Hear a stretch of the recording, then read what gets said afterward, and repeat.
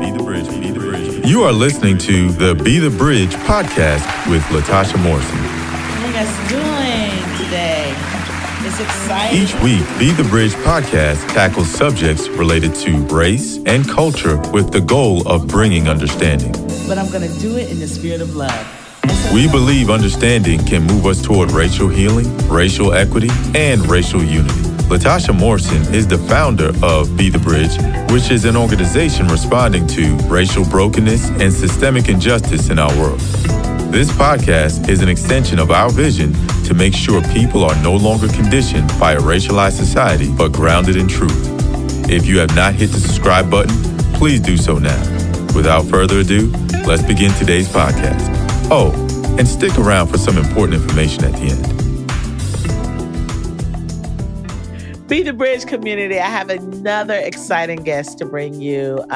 She is a local. Believe me, I am not choosing all these people from Atlanta. It's just that Atlanta is producing some amazing creatives and leaders out here. So I have another amazing Atlanta native here, Gloria Umanah, who is here and who is going to really talk to us about some of the beautiful work that she's doing. This is the thing, we were talking as we got on the call. We were saying that we live in Atlanta and we've never met in person. We're both busy, y'all. We're trying to out here trying to impact the world with what the Lord has given us to do. But we haven't met yet, but this is an opportunity now. But I have heard of her work and she's heard of Be the Bridge and she understands this community.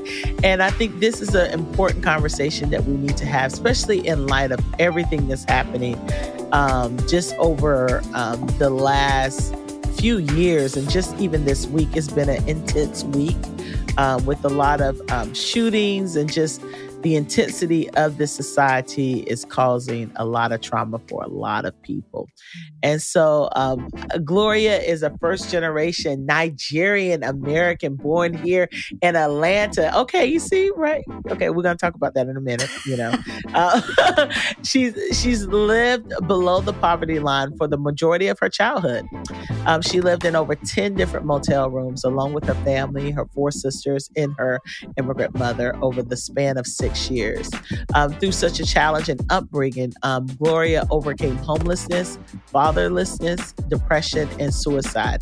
After nearly losing her life to suicide at the age of 16, after a year of experiencing intense bullying amidst her living situation, Gloria became passionate about fighting for those who feel invisible and cultivating a desire for a greater purpose beyond circumstances with individuals.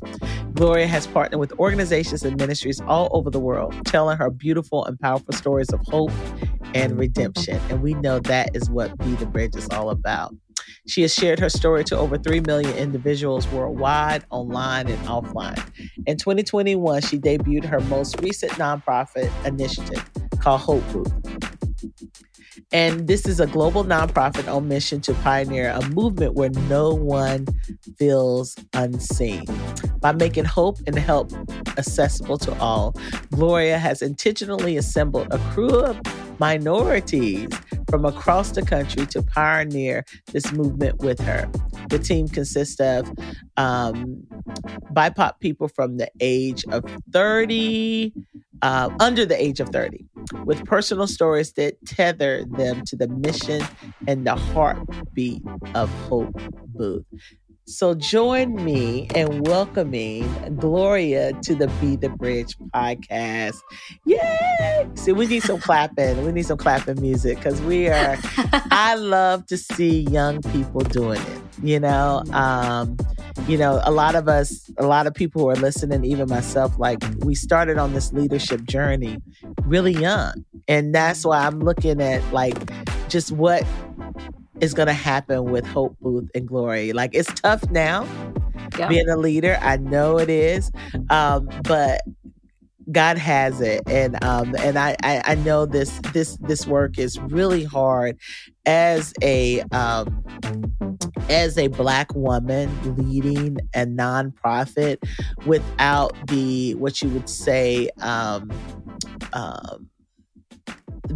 sometimes the money, let's be honest, the seed money that it takes. I think about, with Be the Bridge. I started Be the Bridge with zero seed money.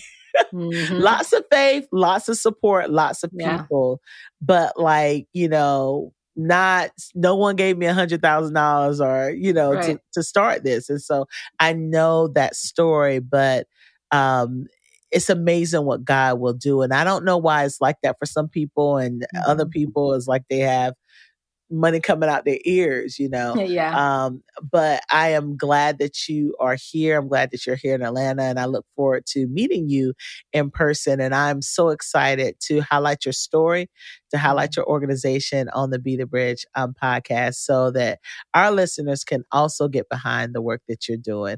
Could you tell me a little bit about who Gloria is? I love the fact that you talked about your Nigerian heritage. As an African American, I just found out that, of course, being from North Carolina, I knew that my heritage pointed back to West Africa, Nigeria, but it also pointed back to, I was able to narrow it down. I took a African ancestry test, and it went back to Yoruba. And so not only do I have a place, but I also have what you would call a tribe, a clan to identify with. So, which is important for me. And I know a lot of people like, I don't know what that means or understand. I know exactly what it means. and all those things. So I am excited. And that's why I wanted to make sure I said your name right, because names mean something in the Nigerian culture. Like it identifies your space and your culture and so many things. And so that's important. So tell us a little bit about how you came to be, just a little bit about your story. I mentioned a few things in here, but and you were I want to know, when did you come to Atlanta? Were you born here? I think it said you were born here, right? Yeah. Okay, great questions. First of all, thank you so much for having me. I'm so honored to get to be on here and get to just meet you for the first time. Really, I think this is incredible. The work you're doing is really beautiful and something I admire. Secondly, welcome to the Yoruba tribe. That's what we are as well on this side. And it is the best. We talk about this often. From the last name, I thought it was. I'm learning. It's the best. Thirdly, we'll have to give you a Yoruba first name. So I'll be thinking about it. Because we got to get you one. Okay, I want to see what you come up with. So, because someone gave me one, but I want to see if you come up with something similar. Not someone else giving. Yes, are they Yoruba? Gave me the week I found out I was a part of Praxis. Okay, and there were two people that were from Nigeria that was a part of Praxis, and so they gave me a name. You want me to tell you what it is? And I want you to see if it resonates with you. Okay. Okay, and you correct me if I say it wrong. You guys, I'm still learning. It takes practice. So, Oluwa Kimi. Oh, that fits you. It fits me, right? I was going to ask you if it was going to start with Oluwa, because they all do. They all do except mine, actually. Oh, really? So my Nigerian first name is Fiyinfolua, which means all glory to God. Look at that! Oh my gosh. So it's really just in tandem with my middle name, which is Gloria. Exactly. Yeah. But I love that. Again. Say it again, Gloria. Fiyinfolua. Oh my goodness. Yeah. And that's what I'm talking about. That's why names are so important. And we can't let people take names, from us. And I think what mine means, joy or something like that. Yeah, something about God's joy or something like that. So I'm learning, you guys. I'm learning. That's beautiful. There's so much to learn. I have to take you to get some. Okay, but I don't have a middle food. name yet. I don't have a middle name, so you got to work on that one. Your middle name's Latasha. Okay. Okay, I can't have a full. Okay. That's all you need. Oluwa Kimi Latasha. Okay. There it is. Oluwa Kimi Latasha. So look at me trying to get all the Nigerian names.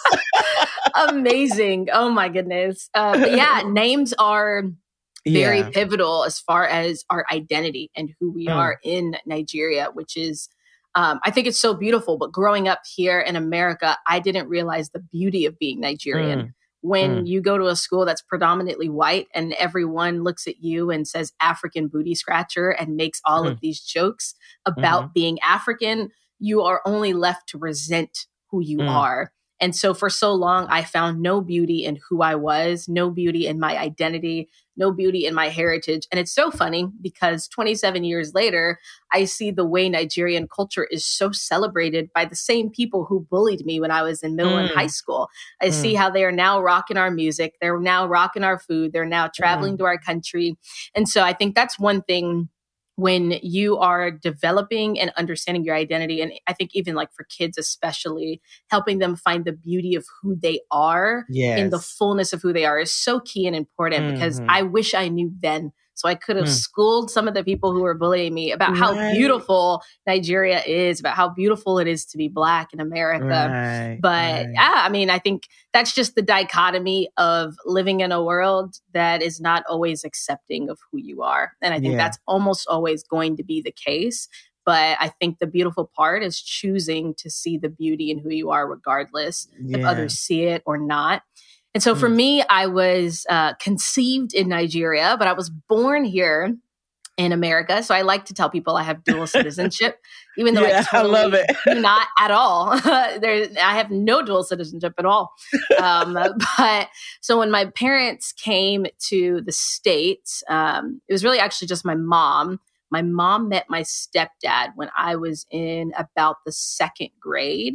And so growing up, I didn't realize that my stepdad was actually my stepdad. I thought that that was my biological father the entire time because he was honestly incredible and great and so welcoming of our family and welcoming of me. He treated me just as his own. But something that I began to notice very quickly on in the Nigerian culture, and I think most people would probably agree, is that there's a level of intensity to everything about us and who we are and what we do. And so that intensity looks a little bit like striving for excellence in every capacity. So any Nigerian, you will probably hear them say, my parents' dream for me is to become a doctor, a lawyer, an engineer. Anything outside of that framework is considered failure in essence. And I remember growing up, like knowing this truth, but also knowing like, I'm very creative of a person and like, that's not really me, but we'll figure that out when I get older and I have to cross that path. So my parents left their corporate careers in law and in medicine and decided to enter into ministry full time. And this is when we saw a lot of the financial crisis in our family kind of take over. They went from very stable, high earning careers to very, very little. Like I watched an episode where Oprah was interviewing Viola Davis, and Oprah's so funny. She says, Viola, I was poor, but you were poor. That was us. We were poor, poor as it gets. And I think what I translated in that time frame, I mean, I was super young. What I translated was following God means losing everything.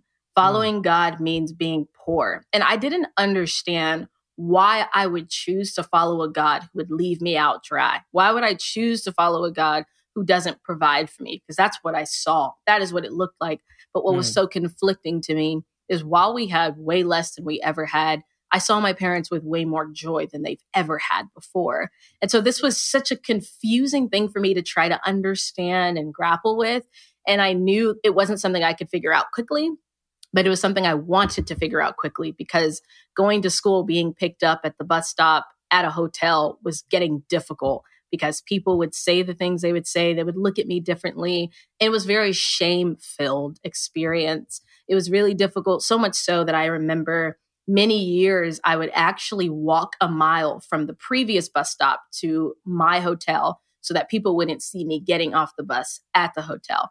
And I think, as a kid, when you're going through so much of a financial crisis that your parents can't fully understand because they're immigrants themselves, they're trying to figure everything out.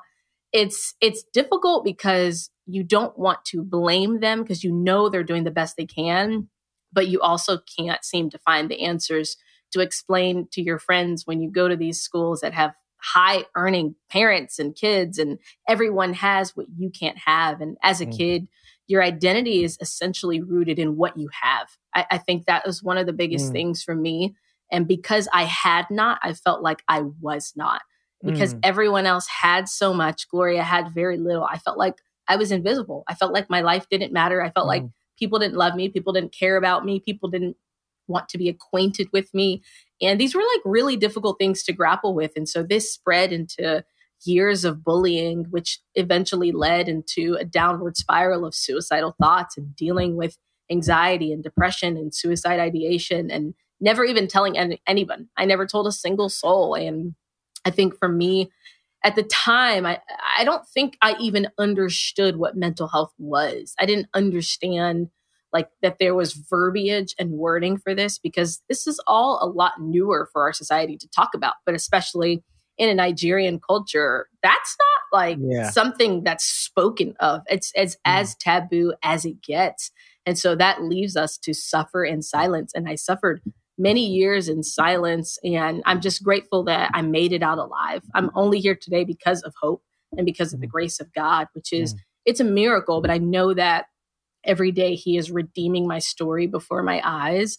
And for people who experience what I've experienced, my hope and prayer is that they would know that this is not the end of their story, that if it's not good, then God is not done just yet, that there are better days ahead if we just keep choosing to live, even as hard as it gets.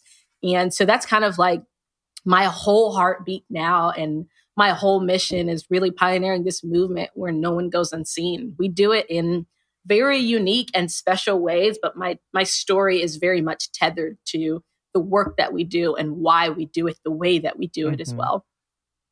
Wow. I was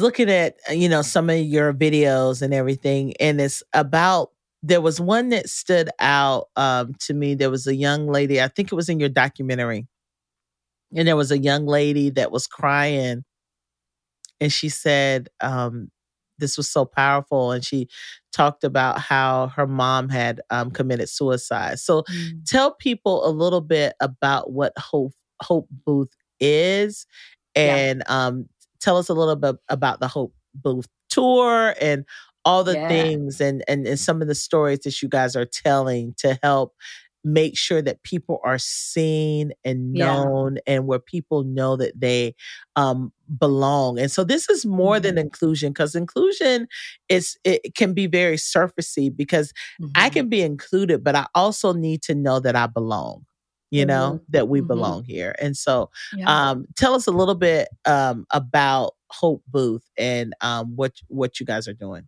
Yeah, absolutely. So I'll give you a little bit of backstory that might be helpful. Okay. So I was traveling as a spoken word artist to help churches and conferences really tell the story of Jesus in unique ways outside of Christmas and Easter. And as I was doing this, I was leading a collective of creatives as well. And we would travel in groups together to do this. And in 2020, when the entire world shut down, all of our events naturally were canceled. And so I just remember thinking, well, what are we going to do? Like, do we pause everything? We don't know if this is ever going to end. What do we do? What's next? What does moving forward look like? And I feel like 2020 was the year of those who mastered the art of the pivot. If you can master the art of the pivot, then you survived and sustained even till now.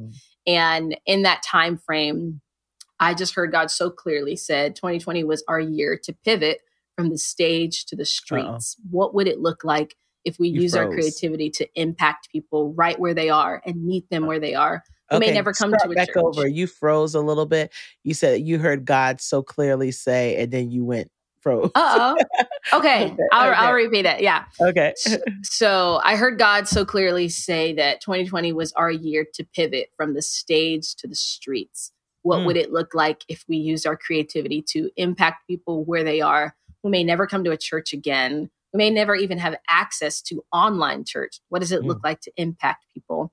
And that's when I heard the statistic that the average person living on the streets goes 3 to 6 months without being looked in the eye. And I remember hearing that for the first time, and my heart was broken because, one, I don't think people know that. But two, what's most troubling is the fact that we congregate every Sunday at church and we talk about El Roy, the God who sees. And yet somehow it is a statistic that people are going 3 to 6 months without being looked in the eye because they do not know that they are seen. And I began to think about my own personal story and this reality that invisibility is no respecter of man. It doesn't matter if you're living on the streets, if you are a pastor's kid like I was, or if you are the CEO of a Fortune 500, or you are dancing on TikTok and making incredible content with Ellen DeGeneres. Regardless of who you are, you have the ability to feel invisible simply because you are a human. And so we just began thinking, well, what does it look like to impact this space in general? We weren't thinking about mental health when we began, if I'm 100% honest. My story is not what initially came to mind. It was that stat alone that really drove my heart. And our team got together and we said, okay, we need to create something that's going to make hope and help accessible to anyone and everyone. And the reason why we decided to go the way that we went is because I remember growing up, we would drive around Atlanta and it was really easy to find a telephone booth because of the light that emitted through it. And I think that's exactly what hope is. It's light amidst the darkness. And so that's why we decided to create the Hope Booth. And essentially what it is, we take old telephone booths and we remodel them into these 3-minute interactive, immersive experiences that spread artistic messages of hope and then connect users and individuals to local help and support. Because we really believe that most people are not just in need of hope, but they're also in need of help as well. And I think our biggest thing really when we created this was just, let's just try it and see how it works. We had very little expectation. We had very little hope. We just were like, hey, this will be really incredible to create and see how it works. And we did our debut in October 2021 in London, England. And we purposely chose London because we already knew how people in America would respond to something like the Hope Booth because we live here. We're like, let's try a country that's not as warm per se, who may be a little bit more critical and just honest in pure sincerity. And so we took the Hope Booth there and we were in the middle of filming a promo video just in the middle of the street. And we took off the veil off of the actual Hope Booth. And in that very moment, that's when we knew we had something special because the street stood still. People began walking up to us and asking, what is this? Phones were taken out, people taking photos. Construction workers left their construction to walk over to figure out what was going on. Cars stopped at green lights looking over. And we were like, oh, okay, we're on to something. And it was incredible because from that moment on, we had so many people experience the Hope Booth. And within like 30, 45 seconds of the 3-minute experience, people were in tears because people genuinely want to feel seen. Like that is our intrinsic desire for every single human being. We want to know that we are seen, we belong, we matter, regardless of our predicament, our circumstance, our background, our socioeconomical classes. Like that is the heartbeat that everyone in humanity carries. And so it was amazing to see that happen at our debut. And in that moment, we had so many people from all over the world say, hey, could you guys bring the Hope Booth to Nigeria? Could you bring the Hope Booth to Kentucky? Could you bring the Hope Booth to Switzerland? And we're seeing all of this. And our team is just like, whoa, guys, we don't know how this works. Like we just created one by faith because we really believe the vision God gave us, but we weren't really sure how to move past that alone. And so once we started seeing that, we knew, okay, this has to be a global movement. And 2, we have to get this up and running. This is no longer just a cute idea. We know that this is a God-given vision and it has the ability to impact humanity in a way that we have never seen before. And so then we went on this mission of raising $40,000 to go on a 30-day 19-city tour across the country. We figured if we're going to go all out with this thing, then we might as well get enough beta users to give us all of the data and feedback we need so that we can create this with accuracy. Creating with accuracy is something that is incredibly important on our team when trying to see others. We have to know how others feel about it and what we can alter and adjust. And so we ended up raising that money, and that was a God story in itself. Every detail of this story is a God story in itself. Right. But we ended up going on the tour in March, 30 days, 19 cities across the country. And it was unbelievable. That's the documentary that you probably would have seen, which is called Until All Are Seen. 19 cities. Did y'all do that? 19 cities. You would think that's how I know you're under 30. That's how I know you're under 30. I'm like my knees. Truly. Oh my goodness, my back.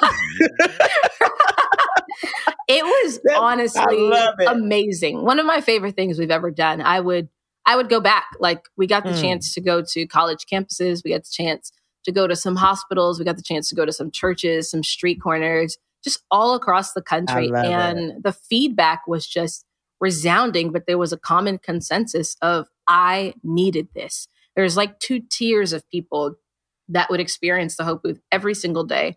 There was tier number 1 of those who were in need of hope for the day. And then there was tier number 2 of those who were in need of hope to live another day. And that right there is so key and so pivotal, because our prayer is that the Hope Booth would become like a catalyst and a monumental moment in people's stories. And they'll tell these stories 10 years from now and say, you know what, I was going to give up, but somehow, someday, some telephone booth was just in the middle of the street and it had the words, need hope, stand here.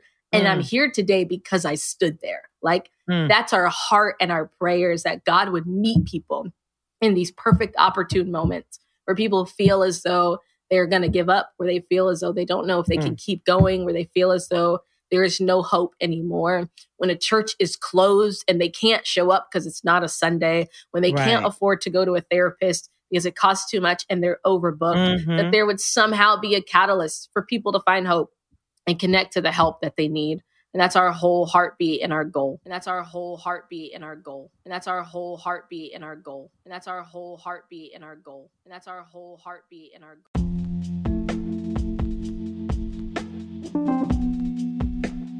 If you've been enjoying and learning from the Be the Bridge podcast, we invite you to join us in this work. You can support and sustain our mission as a recurring partner at bethebridge.com/give. You can also help spread this word of bridge building by supporting and really sporting our apparel. So if you haven't gotten your Be the Bridge hat, sweatshirt, all of the things, let's take the message to the street. Visit our online store at shop.bethebridge.com and make sure we're spreading the word about all the work that Be the Bridge is doing and will do. At Be the Bridge, we're doing the work to empower people and culture toward racial healing, racial equity, and racial reconciliation. And this work is only possible because of the generosity of bridge builders like you. So thank you so much for those of you who are listening and sharing our podcast, sharing our posts, those of you who are giving to this work that's helping us create resources and material that will transform hearts. So join us at bethebridge.com/give, and let's continue to build bridges together. Thank you so much.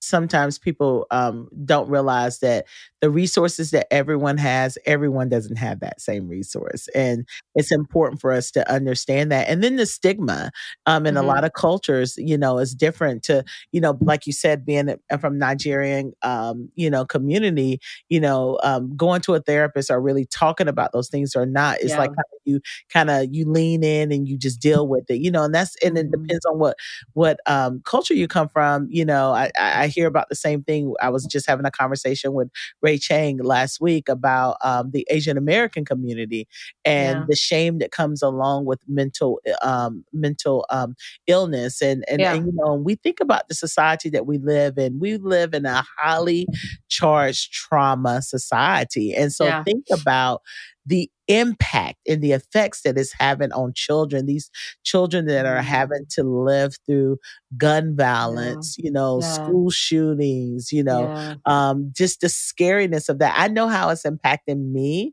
to the point where when I'm going out, what I'm thinking about, I'm watching, I'm, more alert. Like my mom, has not been to a movie theater since that shooting of the Batman in the Batman movie theater, because it happened in a movie theater. She said it's just really scary. Like secondary trauma from that. And that was years ago. And that's very fair. And will not she'll wait till it comes out in a on TV, so I'm just saying, like, the generational trauma, and we carry that in our bodies, and so I think that's important, in a world that's filled with so much anxiety and hopelessness and grief and fear, that also the second side of that, there's also beauty within those ashes. And sometimes we have to be reminded of that. And I see the Hope Booth doing that. That's why even with Be the Bridge, where I feel like, we are so in line with what you're talking about, we deal with some very hard, complex issues, but also you have to leave people with hope. And it's like, how do you leave people with hope when you're talking about things that have gone on for centuries that, we didn't cause it, but it is our responsibility as believers to be a part of the solution.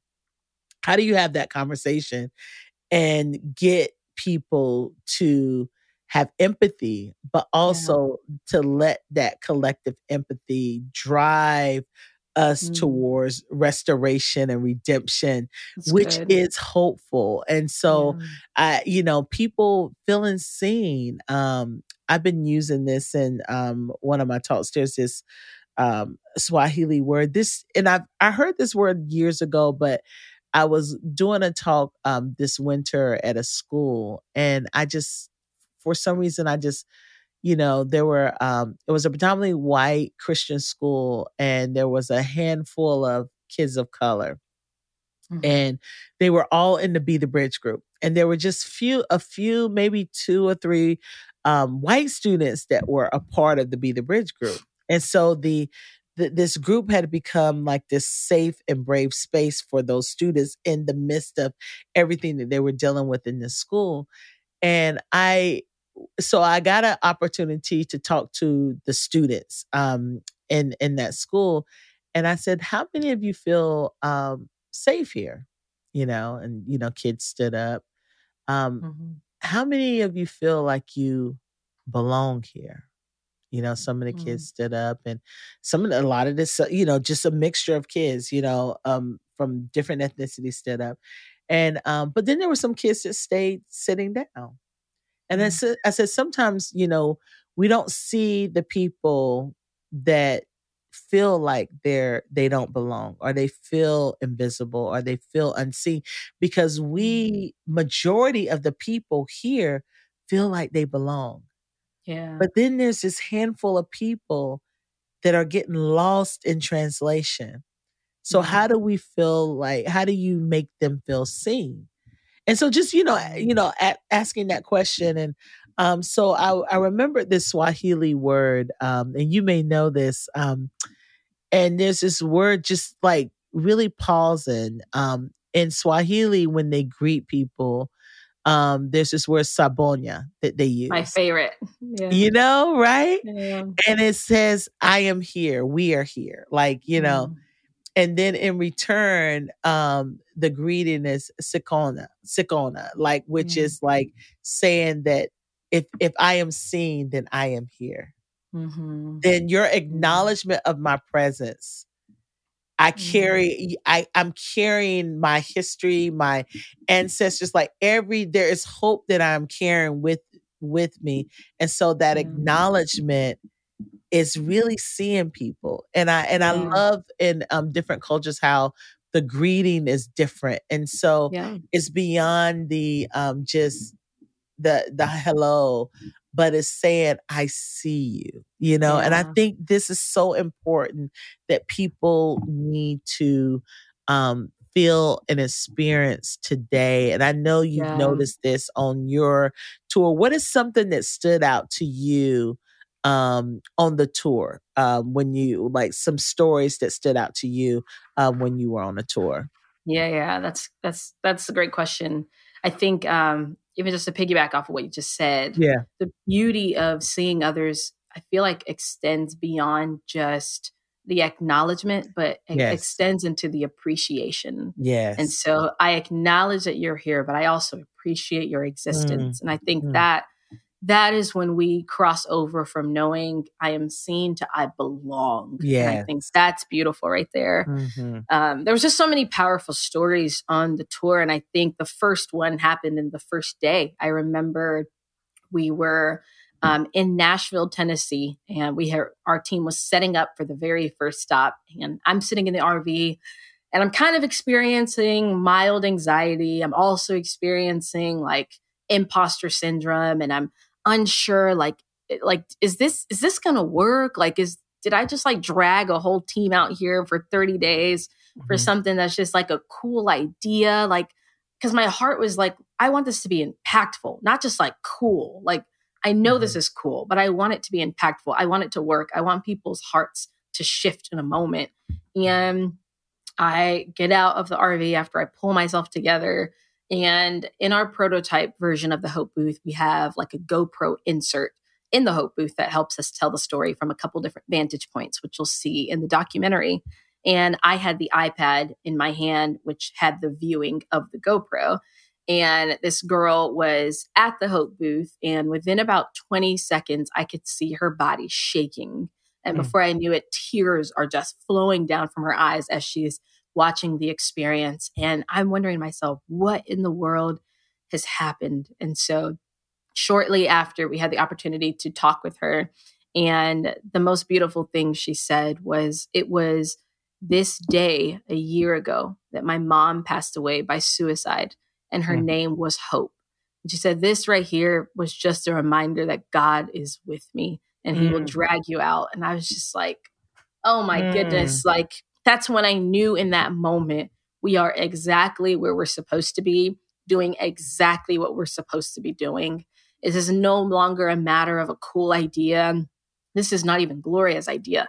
This is now God's heart in action. This is now God's vision in motion. Like, it was just amazing to see that story after story after story was people saying, this was God meeting me right here. Like, this was perfect, opportune moment. Like, I don't know what I would have done if I didn't have this moment, this experience, this encounter. We spoke to this one woman who brought her son to experience the Hope booth, and his name's Aiden.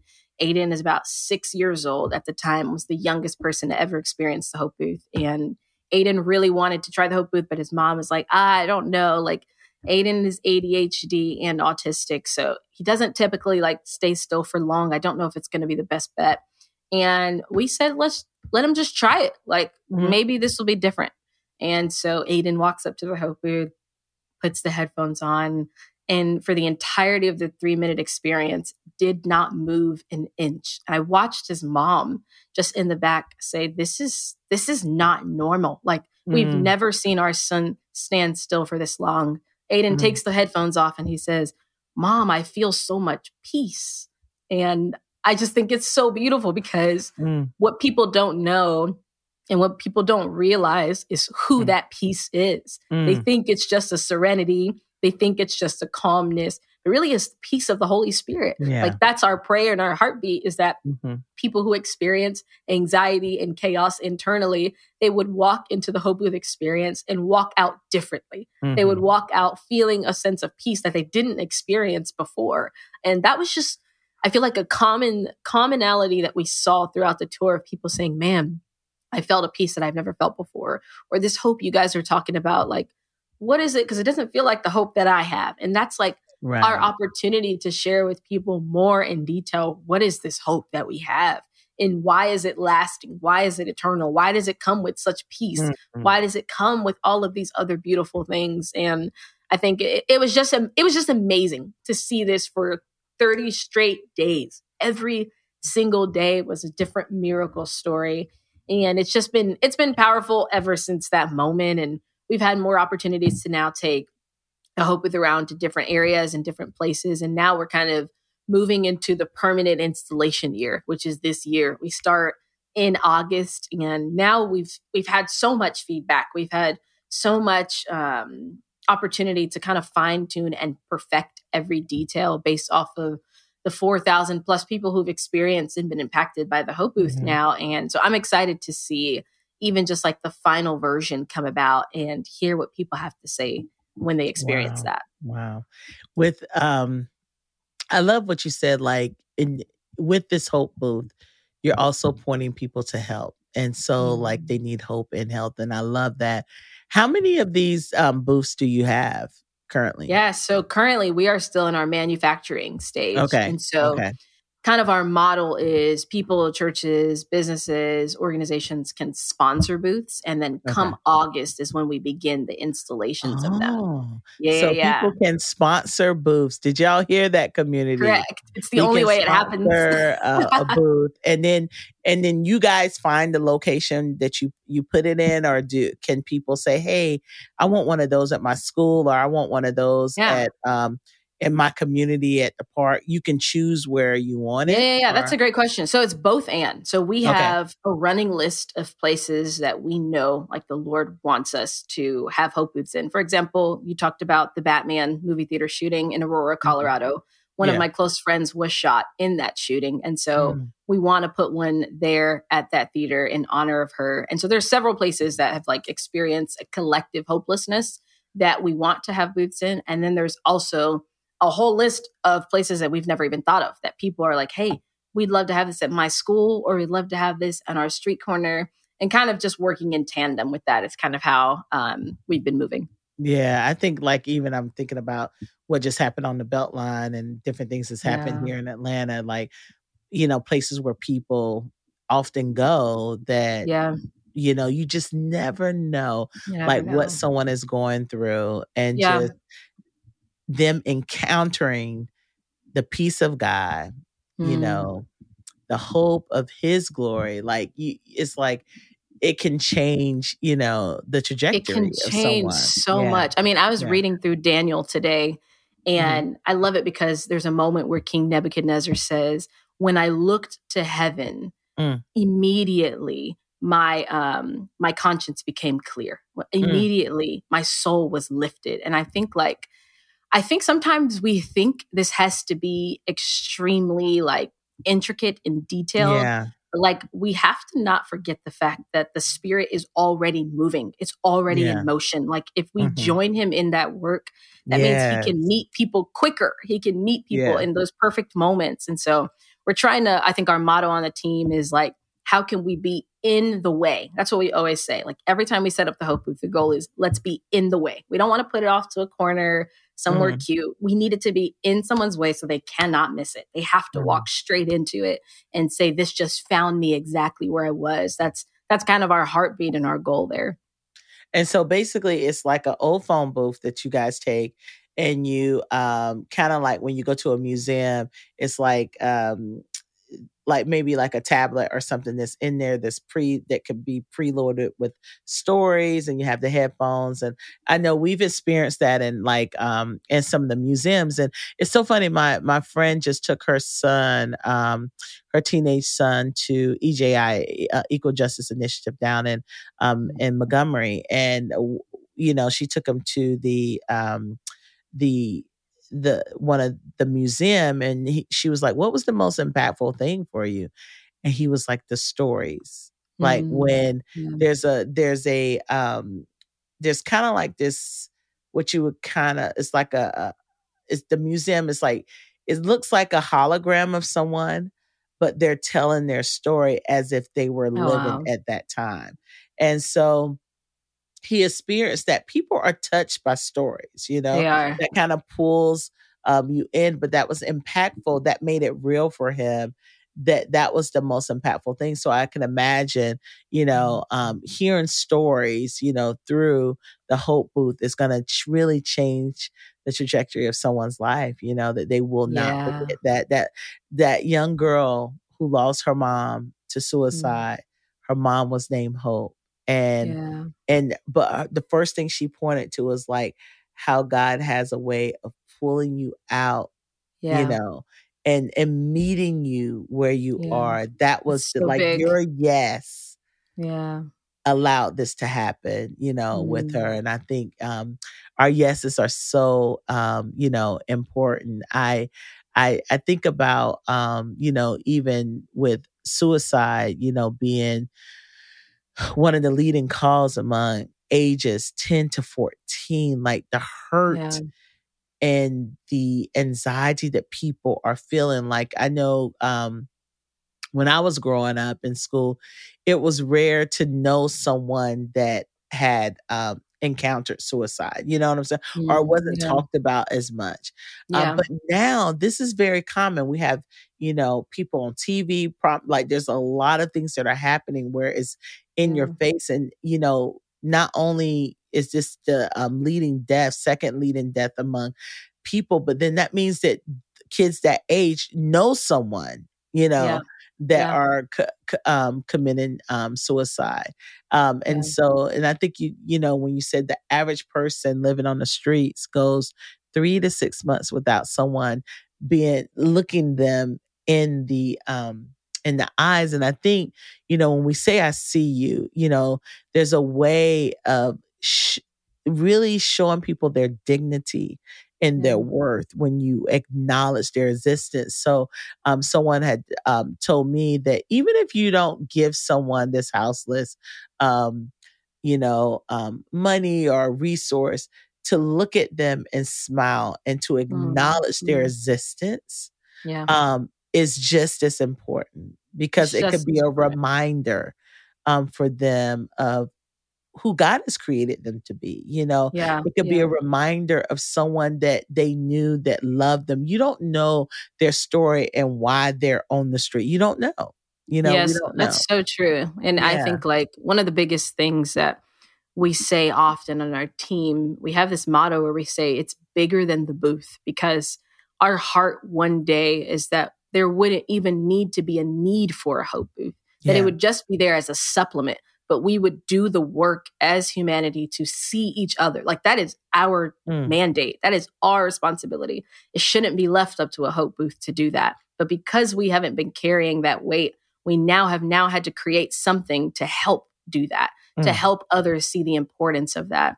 But when we talk about pioneering a movement, things don't pioneer movements, people do.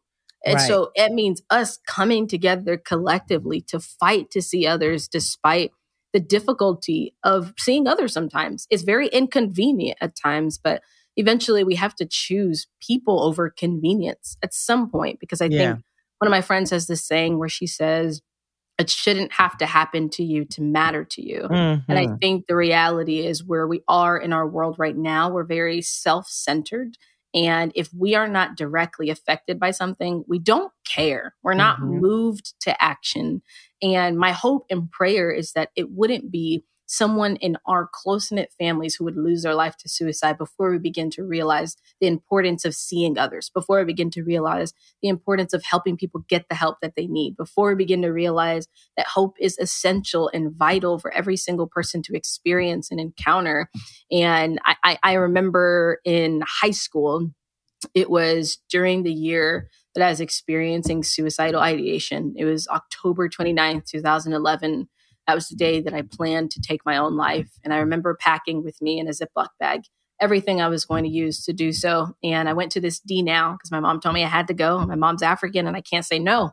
So I remember showing up and I prayed a simple prayer in the midst of the worship. I didn't have a lot of faith, but I had enough to pray this prayer. And I said, God, if you are real, would you encounter me? Because I deeply wanted to feel seen. I deeply wanted to know that my existence would matter. My existence here on this earth holds value. And I prayed that prayer, not thinking much of it. And as time went by throughout worship, nothing happened. And so I remember walking up to the exit, put my hand on the door, just about to open it and leave. And the person who was preaching stopped his message. And he said, there's someone in this room who's getting ready to take their life right now. God wants to encounter you. And I remember thinking to myself, there's no way there's absolutely no way that this is happening right now. And then immediately the lies came to my mind. If people are going to think you're crazy, you're a pastor's kid. You can't possibly be struggling with this. They're going to say more things. And the person that was on stage preaching said, I know right now the enemy is whispering to you that people are going to call you crazy. This is your moment of encounter. Don't miss it. And in that moment, he said, count of three, everyone who is struggling with this right now, I want you to raise your hand if that's you. And as he's counting down, I'm sweating bullets. I'm like, I can't do this. This is too hard. And he gets to three, and I open my eyes and I see that there's about 20 other hands in the air, that it wasn't just me. And in that moment, like when I internalized, you are not alone. I think we hear this, but to see it was something special. To see it was like evidence and proof that regardless of what we go through and regardless of what we're experiencing, there really are other people who are struggling in the same way. And I think from that moment, I began to realize, like, I didn't share my story for years. I didn't tell anyone for years up until maybe like 2018, when I began to realize, like, my scars are roadmaps to redemption for other people. Like today, because I'm telling my story, there are people who are choosing life. Like, I believe there are people who will listen to this podcast and choose to live another day because I've shared my story. And I think, we see this in scripture. There is power in our testimony and the blood of the Lamb. Like, there is power in sharing your story. There is strength in your story, even when it feels like it's not complete yet. Our story is not ever going to be complete until we reach glory. And so you might as well get comfortable sharing it now and knowing that, like, God is still healing you. But I think as we show our scars, we're able to show people that their wounds can heal. Like, it's possible. This is not something we just talk about. It's not cute words that we just package together just to encourage you for the sake of it. But like, I'm living proof that you will heal. I'm living proof that you will make it through. And I think people sharing their stories is big.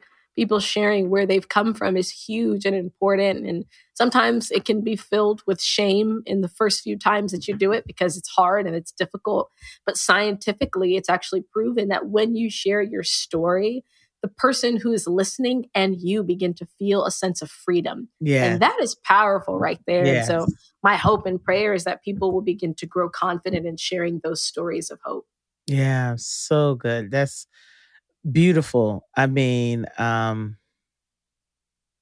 been in youth ministry for so long, the weight of the world at the age of 15 and 14 and 16, it's like we have to teach our youth to be able to be steadfast in the midst of pain, and I think that's something that those of you who are listening, the things that we want to teach our kids to make sure that they are acknowledging the dignity in every person, no matter what background they come from. Teaching your kids to love the other. That's something that if you could have had that experience too, growing up. The other thing is, as we teach our kids, is we have to teach our kids to understand and to endure pain. Yes. And suffering. I was there's this scripture that I just in First Peter that's really been on my heart. I think I posted it today, but just in verse 10 and First Peter 5, it says, "In the God of all grace, who called you to his eternal glory in Christ, after you have suffered a little while, will himself restore you." So the restoration part, he will make you strong and firm and steadfast.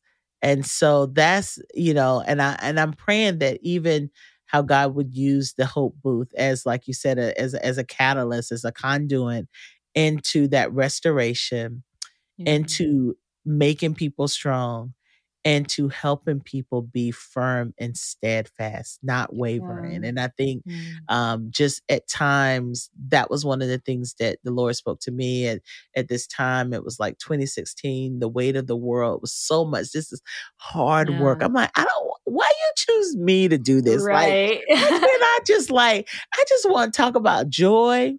And, and let me just let me be a Christian comedian or something, right. I got to do the hard things. The hard stuff. From working, in this work with human trafficking to this. I'm like, these are some deep, hard things for someone that I feel like exudes a lot of joy. And so just wrestling with that with the Lord. And I just remember hearing, this civil rights leader talk, and he just had this peace over him, and it was just in that moment that he said, we had to be steadfast in this, and I was like, Lord, I need that. Like, if I'm gonna endure this, like, I have to understand what it means to be firm and steadfast. That's it right there. Planted in your word. And so, this is a lot of heavy lifting that we're doing. How are you taking care of yourself, Gloria? That's a great question. Taking care of Gloria? And then we're going to get ready and close in a minute. But I because I know as a young woman, as a young Black woman, we can put, it's this thing where it's like, oh, you're strong, you can endure, all these things. But like, there are moments we are weak too, we are vulnerable, sometimes we can put others before ourselves, or we can put the oxygen mask on everyone else and not have it on ourselves. How are you taking care of yourself as you're leading this lifestyle? That's a great question. So my anchor scripture is 1 Corinthians 15:58. Be steadfast, immovable, always abounding in the work of the Lord, knowing that in the Lord your labor is not in vain. And the reason why is because I think there is that key element of in the Lord your labor is not in vain. When I'm not taking care of myself, I'm operating in my own strength, and my work is no longer in the Lord. Therefore, my work probably will be in vain, and I probably will suffer my typical migraines. I'll probably suffer some anxious episodes that I could honestly bypass if I just submit under the Lord. And so for me, what that looks like, I'm a very I love a soft girl life. I'm not even going to lie. I love soft girl life in every possible way. So I have to be very intentional about choosing it and knowing it's not selfish, but I intentionally go get massages because I carry a lot of my stress, my neck and my shoulders. And naturally, I just love to carry the weight of the world, it seems like. And so I have to get massages pretty often. When I wake up in the morning, I've learned if I look at my phone first, it's going to be a bad day. I've tried to trick myself and tell myself, no, it's not. It's going to be a bad day, Gloria. Put that phone away. So now I don't sleep with my phone charging in my room. I actually sleep with it pretty far out. And I set my alarm on a physical clock, so I don't have to be forced to look at my phone right away. And I spend the morning taking deep breaths. I think growing up, didn't realize how important breathing was until I suffered several anxiety attacks. And my mom would always tell me, Gloria, you have to breathe. So now I do this really beautiful thing that's used in ancient Christianity, where it's really just called breath prayer, where you breathe in the name of God, any name that you feel is accurate in the moment, and then you breathe out the desire. So sometimes that could look like, Abba, help me to trust you. And I do that for about 10 minutes, and it is very calming, very soothing, helps me center myself in knowing that God really is going to take care of me, and I don't have to carry the weight on my shoulders. And so those are some practical things that I do. I realize if I'm going to be leading a fast-paced organization that's helping people with their mental health, mine cannot be crashing. That will not make any sense. That sounds like gaining the world and losing your soul. And so I have to be very practical and tangible and very rigid and disciplined in taking care of myself. Otherwise, I'll just naturally, like, I'm good at just forgetting stuff like that. And then it catches up with me and I try to figure out, why am I so flustered? Why am I so angry? Why am I not being kind? Well, it's because I'm stressed, I'm tense, I'm anxious, and that doesn't serve anybody well. And so choosing to take care of me is, I feel like it's a form of activism in a sense. It's a deliberate choice to choose that I matter as much as the work that I'm doing as well. Yeah.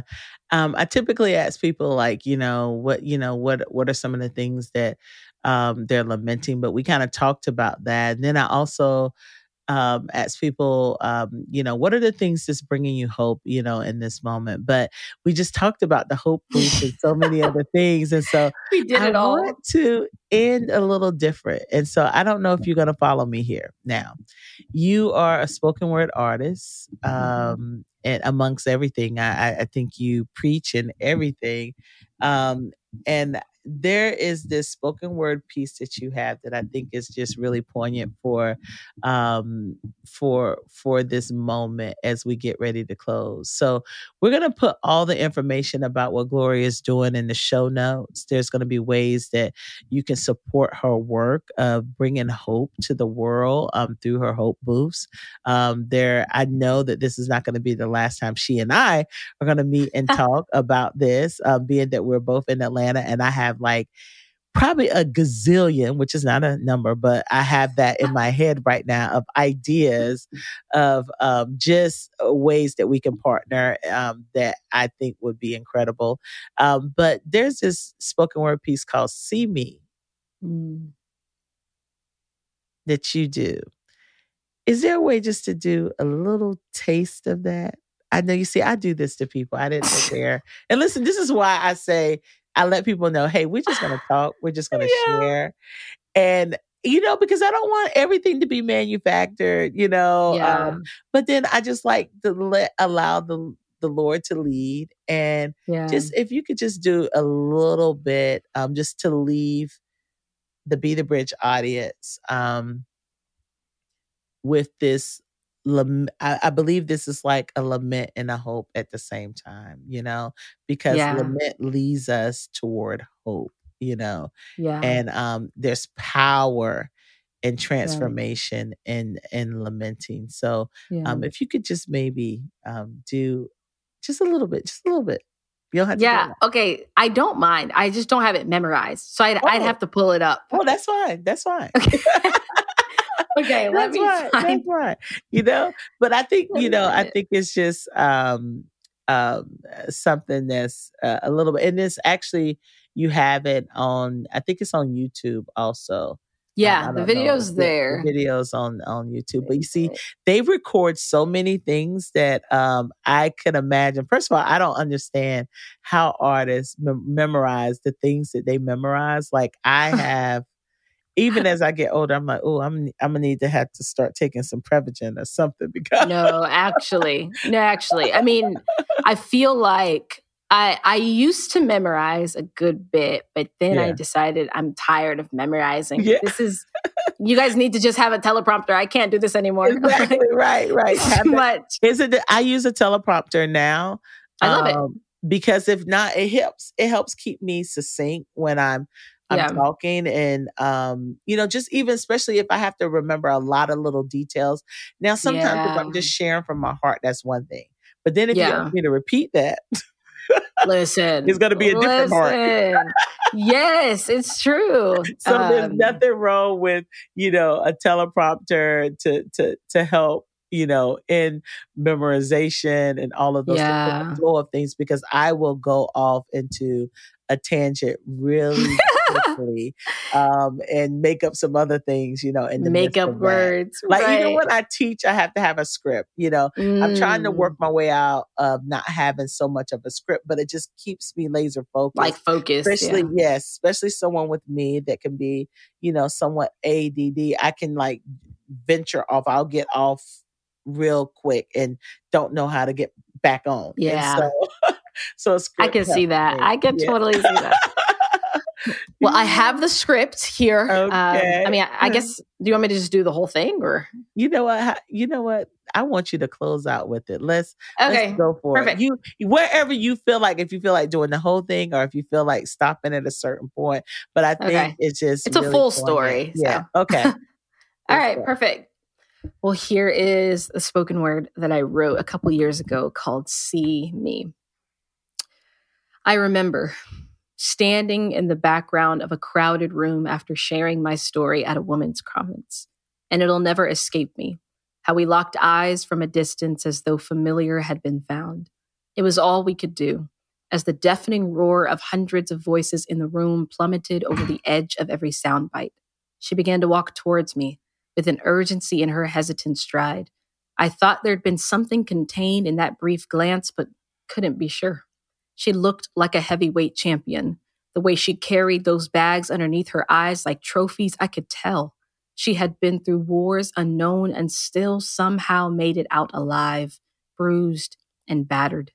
I couldn't have prepared myself for what was to come next. It was as if time froze in a capsule, begging for reconciliation. And there I stood, heavy, as she heaved her sorrow, arms anchored around me like a buoy of belief in the wake of hopelessness, a stream of pain drifting from her eyes as she whimpered words I could never forget, even if I tried.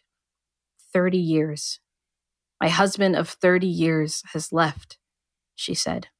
And before I could even muster a failed attempt to dig through the wreckage layered on her shoulders and mosaic her shattered pieces, from weary lungs she unleashed, but your words of the staying power of a true lover has kept me here, alive and with hope that holds me.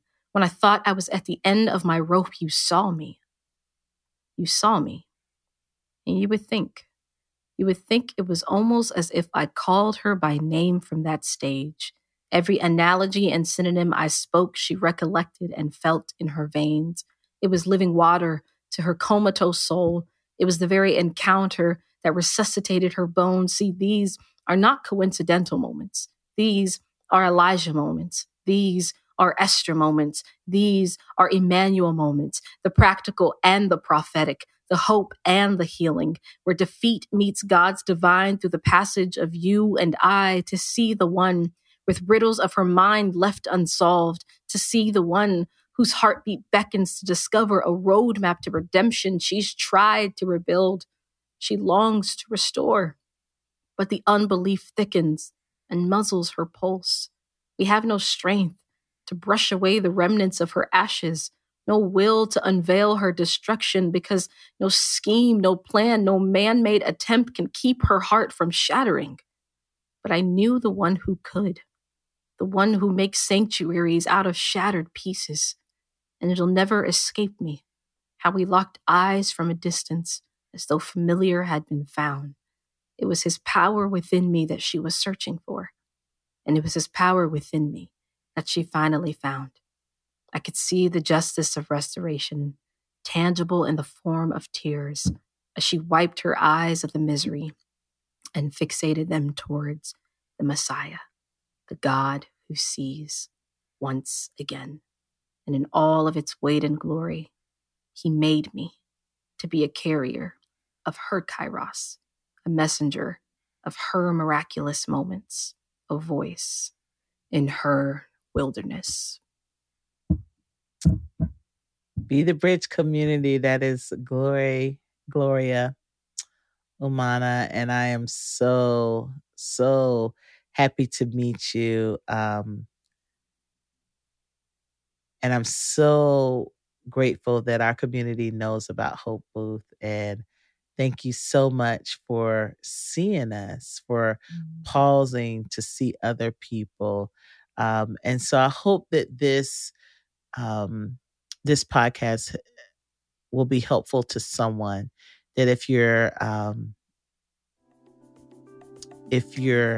not feeling seen, that you would feel the power of the words that were just spoken, and that you would feel the power of the word that I talked about, Sabonia, that you are here, that you are seen, that you are known, that you belong. So that is my prayer for you as you listen to this podcast today.